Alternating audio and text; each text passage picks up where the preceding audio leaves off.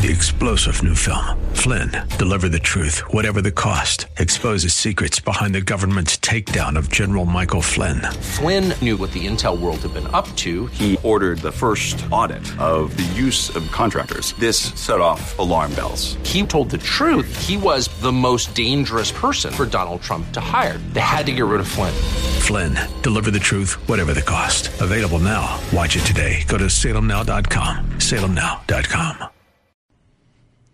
Yes, it is, and this is our New Year's Eve show. I know most people will be celebrating New Year's Eve tomorrow, but this is our New Year's Eve show, our last live show of the year, 602-508-0960. So let's have a little bit of fun and interesting, of course, always. And we're going to clear some of our own decks on the way to that fun, too. What we do, Bill and I, is we compile over the course of, different kinds of show prep and discussions we have off air before the show, interesting things that we put on what we call our evergreen file. And it's not that they're necessarily evergreen. It started that way. It's that they're interesting and maybe a little fun and not particularly tied to the news cycle. And we write them down in broad strokes, thinking that Bill will remind me or I'll remind him, and we'll get to them. And we've overloaded it to the point where I don't know how many items we have on there that we never got to. So we'll take a look at that, too, to clear those decks. First, let's go to Rob in Surprise. Hi, Rob.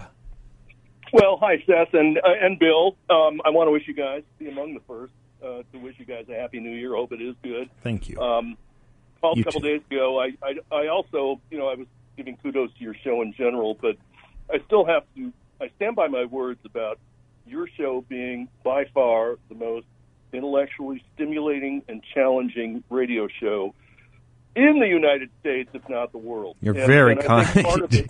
You're very. I'm a noted observer of the human condition. Thank you, I also know that, you're quite welcome and you deserve it and you've earned it. Both you and Bill, in fact, I do have to admit. Bill really loves working it. Don't you, Bill? Don't you, Bill? What do you mean, no, Bill? He didn't say no. He said what was the question because he was doing something else, not paying attention. Well, yes. First of all, I'm like the teacher who wants to take the notes being passed between the students. Oh, I'm sure we'd all like to read what you're writing. That must be. I'm sure we'd all like a good laugh. Yeah. Exactly. Yeah. Well, a couple days ago you were talking about George Thorogood, and I'm still waiting to hear any George Thorogood song as a bumper song. Okay, so there's development on that front. I received a card, a seasonal card, shall we say, from a sister yesterday who was a little slow in getting them out, and you open it, and it was Bad to the Bone. Now, is this a Catholic sister in a nunnery? No. But it started with that da-da-da-da, and can you play the opening of Bad to the Bone for us, Bill? Not only that, I thought, okay, well, this substantiates my argument that George Thorogood is popular. They wouldn't make his song on a card.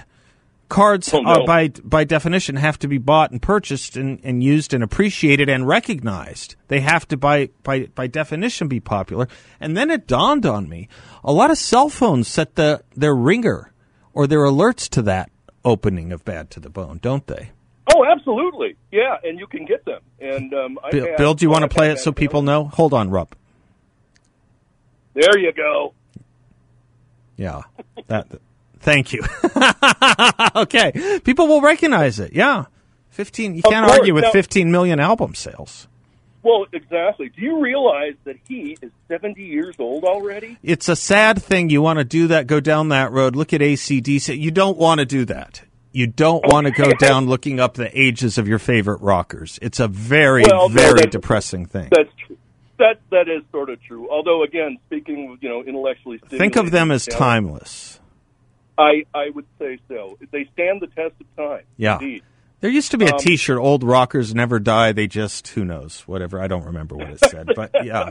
I had, along the lines of George Thorogood, a great, and because I know the high intellectual capabilities of both the show and your audience, I thought a good PhD thesis idea might be George Thorogood's influence as a counter-response to the rise of 60s feminism and the postmodernist thought process. That's the title of a great dissertation. That's a great dissertation title. Do it again. Yeah. Do it again. Okay. I don't know if I can. George Thorogood's influence as a counter-response to the rise of 60s feminism and postmodernist thought process. Perfect. Okay. All we would do to improve it is Dr. George Thorogood, right? We'd put a doctor in there, and instead of 60s feminism, say maybe first wave or second wave feminism. But yeah, absolutely, Rob. Absolutely. Yeah. Because I just thought, again, we want to raise the intellectual capabilities of the audience and maybe, gain readers or listeners and watchers, I guess, on YouTube. Have you seen on Twitter, I guess, maybe Instagram, I'm not sure, Bill, maybe you'll recognize this. There's two young African-American males who are going through old songs of the 60s, 70s, and 80s, everything from Frank Sinatra to the Police, and just finding it fantastic and giving their reviews of it. They're like 13, 14, or 15-year-old boys who have never heard it before. It's really quite charming. It's very charming. I'll have to look that up. Yeah. Please do. Yeah. Well, now, also, I have to compliment you. I guess I could start a couple days ago when you said asymptotic, which I do recall Bill Buckley loved and used that word often. Oh, did he? Maybe he got it from me. Yeah. Well, maybe he did. I'm not sure. But, again, it's a math term. And maybe I look at it from a math head standpoint. You have an XY graph. You have two lines on a graph. The function y equals f of x. I don't know if that rings any bells or gives you flashbacks. Yeah, no, of course. Right. Yeah. Well, you've got two lines where values are going towards zero, but never actually hit it. Yeah, never hit the finite point. Never actually hit it. Yeah. Right. So what exactly, which I never understood, how do you put that in the vernacular when it comes to I'm trying to remember the context in which I used it, but I think what I said, Bill, do you remember how I used that word? I'll give you an example. I don't know if this is what I said or not, but I think it was something, it might have been in the COVID area, and it might have, let's just use it for vaccines. Let's use it for all vaccines for a second. Okay. Vaccines will always be asymptotically close to solving a virus. They will never solve it 100%. That's why you see joy over a 95% success rate. They will never fully wipe it out. You get asymptotically close. That's probably not how I used it because it sounds a little klutzy or clumsy, but I used it in some way or another. Maybe you will never have true Middle East peace, but this administration got as asymptotically close as you could. There's ways to do it. Yeah. Okay, yeah, that makes sense to me. And I had never thought of it that way. I always thought of it as a math geek. The other thing you brought up today, Sturm und Drang, beautiful. It was and of course, again, for the intellectuals in the audience, that was a late 18th century term that Goethe and Schiller, German, obviously, had used and written plays, and I think it's sort of a descendant of Rousseau. Yep. And from what I could read, what's the right word? To me, I think it signifies turmoil? Is that the best word? Yeah. There's another phrase I often use. Yeah, turmoil, consternations, tempest in a pot or a teapot. The other phrase I like a little bit better from Henry IV Shakespeare is alarums and excursions. I love that phrase. Alarums and excursions. Activity and uproar. Oh yeah. I use that a lot. I find that maybe we waste Shakespeare on the youth. I was forced to read Shakespeare too young to appreciate it. I don't know if others have had that experience, but the older you get, the more you appreciate his use of language. Oh, absolutely. And I'm with you on that. I think most kids... Which is why I think it's just terrible that there's this effort to remove Shakespeare from the schools, as I was reading about the other day. Yeah. Powerline wrote it up. Just a terrible thing to do with the language. Yeah, it is. Then my last thing has to do, again, we were talking a little bit about Plato's Republic, and I know that, your Chapter 7 about the cave going into the light, I reread it, and I think as I was reading it and finished the chapter alone, it was clear to me that neither politicians, nor journalists, nor teachers, nor professors, and certainly not students have read, nor do they understand it, because, you were talking earlier about character. I always look at it as honor. There doesn't seem to be a whole lot of that going around. And hold that thought, because I want to say something about that very thing, Rob, and I want to say something about the story of the cave, if you can.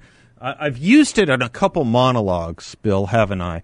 But let me give you a surprisingly fun take and dive on it in just a moment. We'll be right back on our New Year's Eve show with a disquisition on the allegory of the cave in Plato's Republic. Trust me, it'll be more fun than it sounds.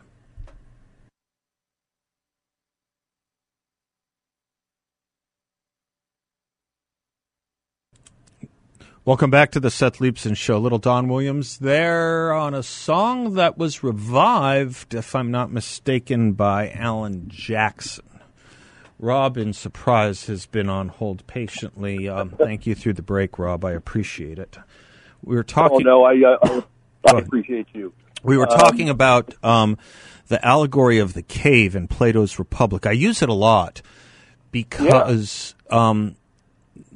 Should I do it real quickly? The notion is, for those that don't know it, Plato postulates that there's a group of people with their backs towards the opening of the cave, and they are chained to inside the cave, facing the inside wall of the cave, and they see shadows, of course, going by from behind them, but they don't realize they're shadows. They think that's reality because they're forced to look forward, right? They think the shadows are the reality. Someone comes in, liberates them from their chains. They go out. Their chains. They go outside.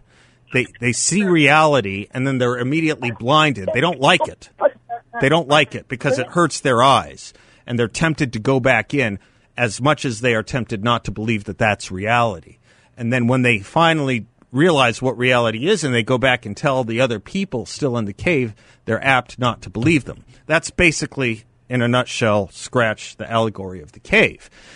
And right, Rob, that's it in a nutshell, right? Well, yeah, it is. And I use it a lot. I use it a ton because I believe modern education is, as well as modern race theory, as well as the kind of crud you get from the 1619 movement and the Smithsonian Whiteness Project, it is taking us from an enlightenment.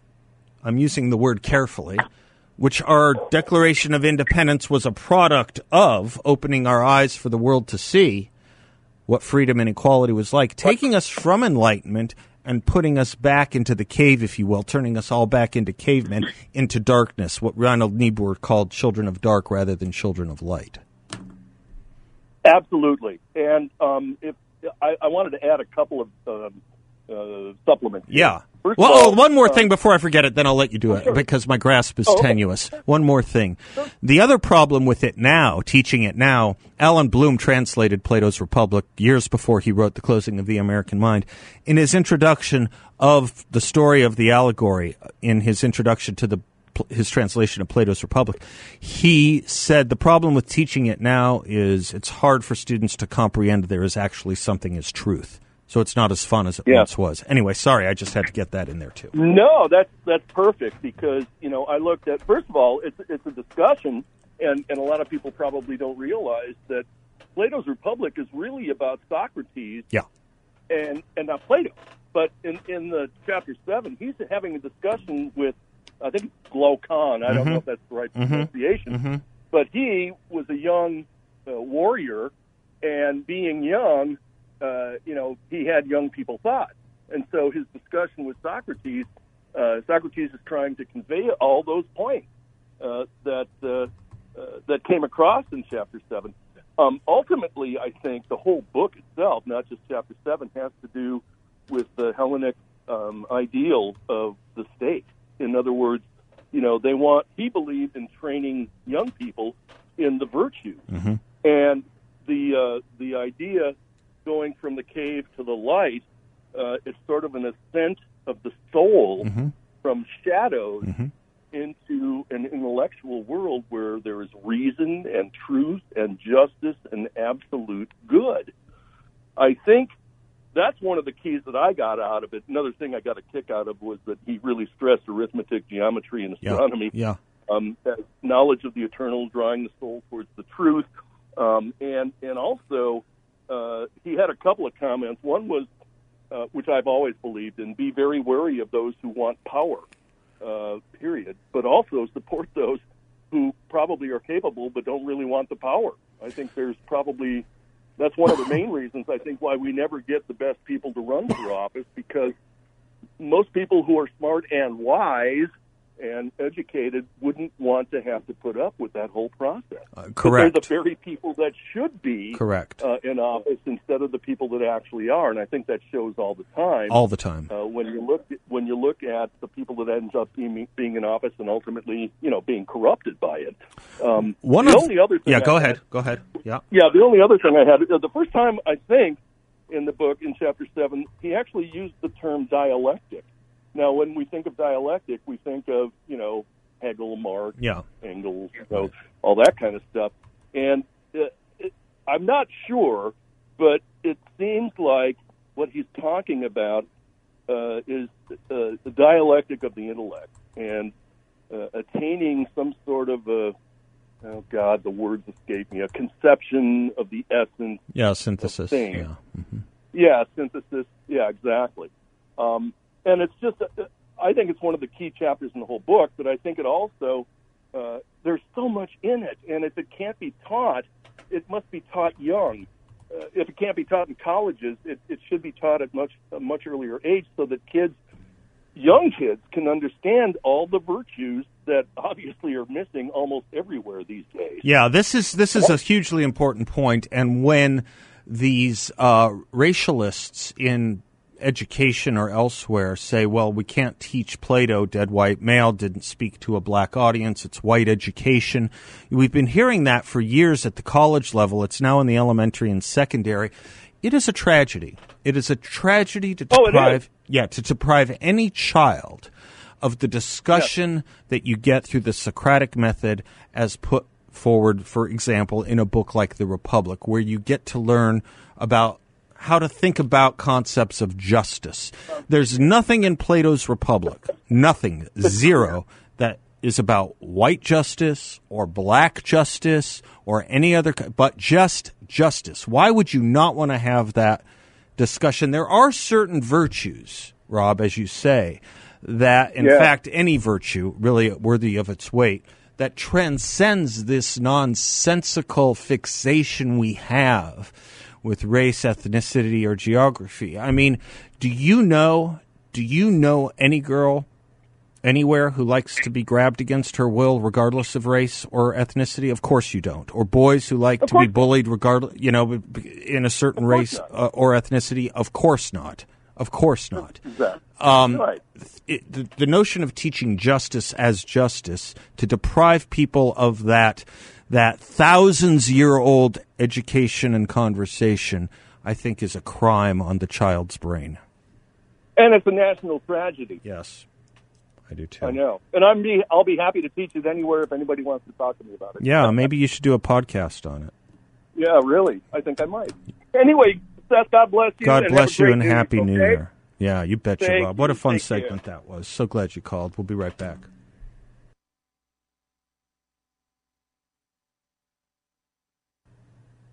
Welcome back to the Seth Leibsohn Show, 602-508-0960. This is our New Year's episode. Bill in Phoenix. Hello, Bill.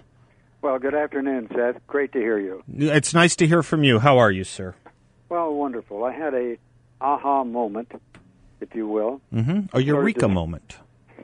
I was walking down the aisle at Walmart, and coming the other way was a young black man.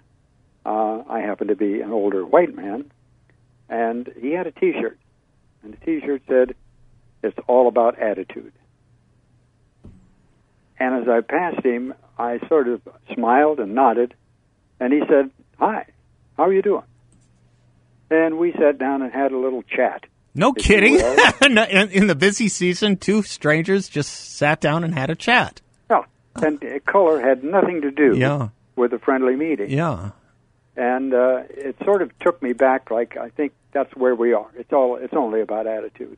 I love the idea that attitude is prime. The phrase "attitude," an attitude of gratitude, is an important one in many circles. Bill, how long did this just fast? Two strangers in a store. One recognizes the other's T-shirt, and you guys decide to sit down and have a chat. How long was your chat? Oh, gosh, it was a couple minutes. What did you talk about? We talked about shopping and the crowd and that sort of thing, and just had nothing to do with race or color. And what it did is it took me back memory lane, if you will. Mm-hmm. In the late 50s, I was stationed at a small town training base in the South. Yeah. And at that time, even the shabby gas station had 4 restrooms. Yeah. Okay. White men and women, black men and women. Yeah. It had different drinking fountains that were labeled black and white. The movie theater had a rear entrance for blacks, and they could only sit in the balcony. And we've crawled a long way out of that hole. And I really believe what we are down to, because the opportunities are that we're down to attitude. Hard to explain to younger generations that we did this. Parts of our country did this once upon a time. And when we look at it now, we think of it as being the most unnatural of things, don't we? We wonder, what were we thinking? Yeah. And what were we thinking? Yeah. If you walked down the sidewalk and there was a black, he would step aside and step into the yeah. And it reminds me of the story I was talking about in one of my monologues about a week ago. There was this thing going around on Instagram from a story in the Huffington Post that white people shouldn't drink coffee because coffee is a black person's drink. And I said, do you understand how nonsensical this is? The civil rights movement, in large part, started with what was known as the Greensboro Four. You know, the Greensboro students in North Carolina who wanted to desegregate the counters by demanding that they be served a cup of coffee in a whites-only counter. Do you realize how absurd it was? We have gone from something as simple as an African-American wanting a cup of coffee as being a moment of civil rights and equality, as well it should have been without their efforts, but it needed their efforts, to the point where we're now saying whites can't drink coffee. We're resegregating ourselves all over again. And what your little act did was show that there's a part of this country that just doesn't put up with it. 2 common guys walking around in Walmart are that. Well, I thought it was fascinating, and I really think that we have swept away an awful lot. Uh-huh. There was a recent article in the Journal by Rodley Stevens, and he talked about where he was. Yes, I saw that. It was yesterday. I meant to get to it, but it was taking on the myth of systemic racism, wasn't it? Is that the piece you're talking about? Yes, it was. Yeah, and one of the least important things about him. He said it's the least interesting thing about me is that I'm black. Yeah. So anyway, I thought I would tell you that tale that brightened my day. I am glad you did, Bill. Thank you. By the way, as of having a eureka moment, who was it who shouted eureka? Do you remember who famously shouted eureka? I found it. I would guess it would be in California, maybe a gold miner. Close. Close. Archimedes, in discovering the Archimedean principle of volume displacement. But there is a Eureka, California. You're right. Yes, there is. You're right. God bless you, Bill. Happy New Year. Bye. We'll be right back.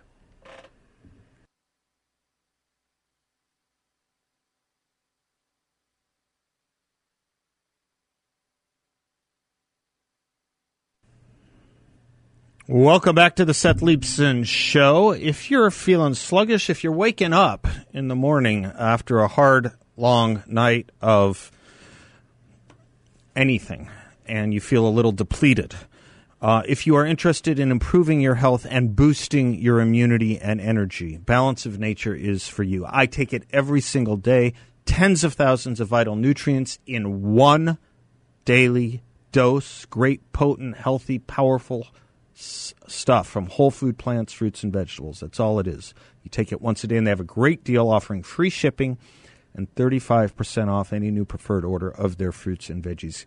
Give them a call at 800-246-8751 or go to balanceofnature.com and use discount code BALANCE. Will you bear with me for just a second here? I want to read you something. This is from a speech to the National School Boards Association in 1986 that then U.S. Secretary of Education Bill Bennett gave. 5 years ago, Eastside High School in Paterson, New Jersey, was an inner-city school that had simply gotten out of control. Gangs roamed the hallways carrying razors and knives to extort money from other students. Hoodlums recruited girls for prostitution. Drug dealing was rampant. The smell of dope filled the stairwells. On and on, he describes it, skipping ahead. One man named Joe Clark volunteered to become its principal. On the morning of September 8th, 1982, opening day at Eastside, 3,000 students found Clark waiting in the hall with a bullhorn in his hand. "I am your new principal," Joe Clark said. "This is the new Eastside High School. What was exists no more. Get to your classroom." Everyone was given a list of rules. If you talked back to a teacher, you were suspended for 5 days. If you graffitied a wall, 10 days. Clark announced a dress code. "You've got Calvin Kleins on your behinds and nothing in your minds," he said. The school was cleaned up from top to bottom. If a teacher was incompetent, Clark told him so to his face. 20 transferred out. 300 juniors and seniors were expelled. "I'm not going to let 300 hoodlums destroy the lives of 3,000 students," Clark told them. As for drugs, he told students, "If you're smoking or dealing, you're out. If you come here, you just might get hurt," he told the pushers.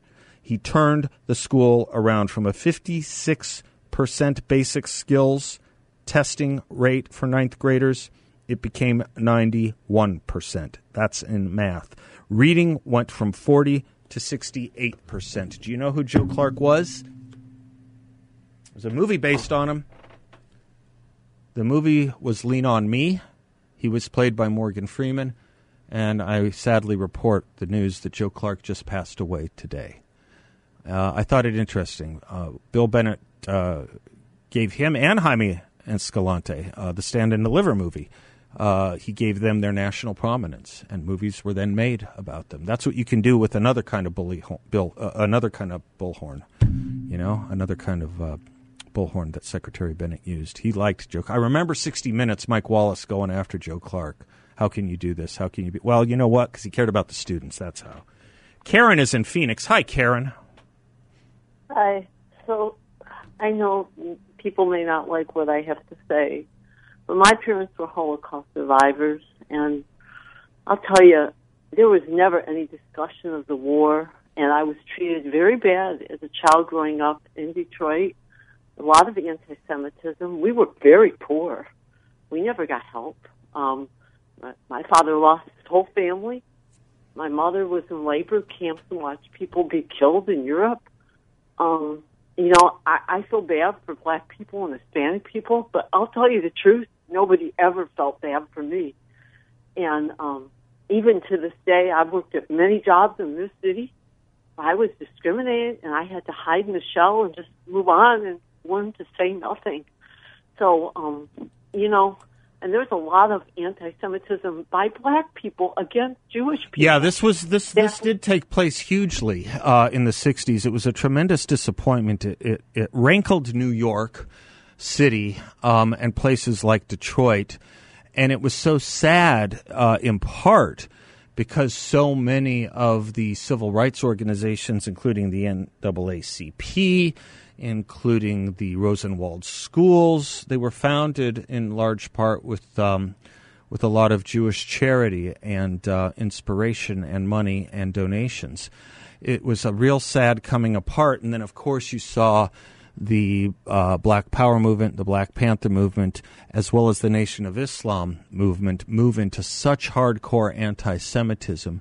It was a big part of the teacher strike in New York in the late 60s. You bet, Karen. It was a very, very sad thing. But what's interesting to me today about, looking at things that involve claims of institutional racism or things that involve pitting one race against each other because of quote-unquote privilege, which is what you're talking about, is that it doesn't exist.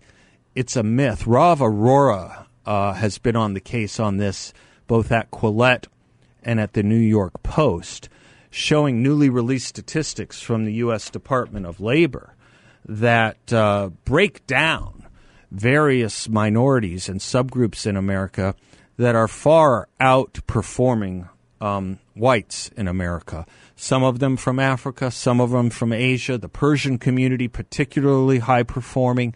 This notion of institutional race, someone forgot to tell these groups that there's that this notion of white privilege, when you look at the data, really doesn't exist when you categorize people just as black, let's say, or African American.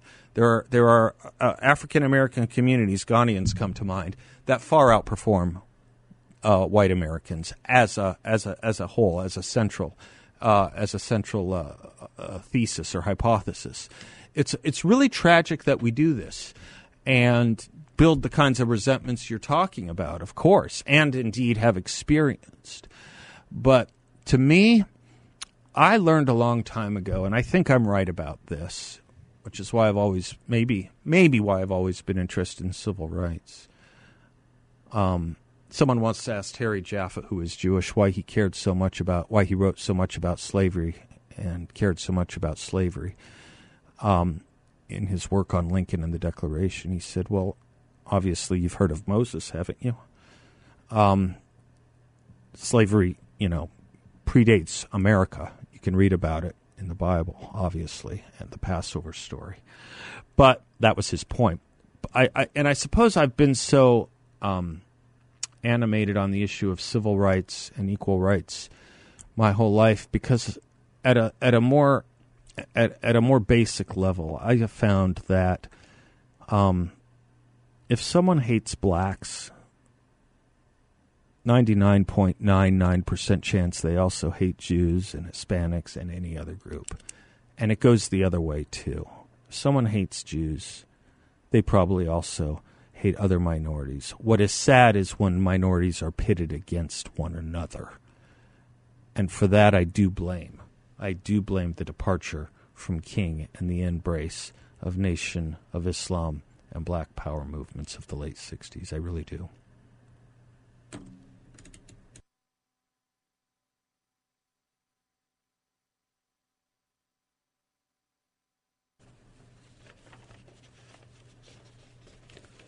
Let me put in a word for this great documentary, Poor to CEO, The Incredible Journey of Herman Cain.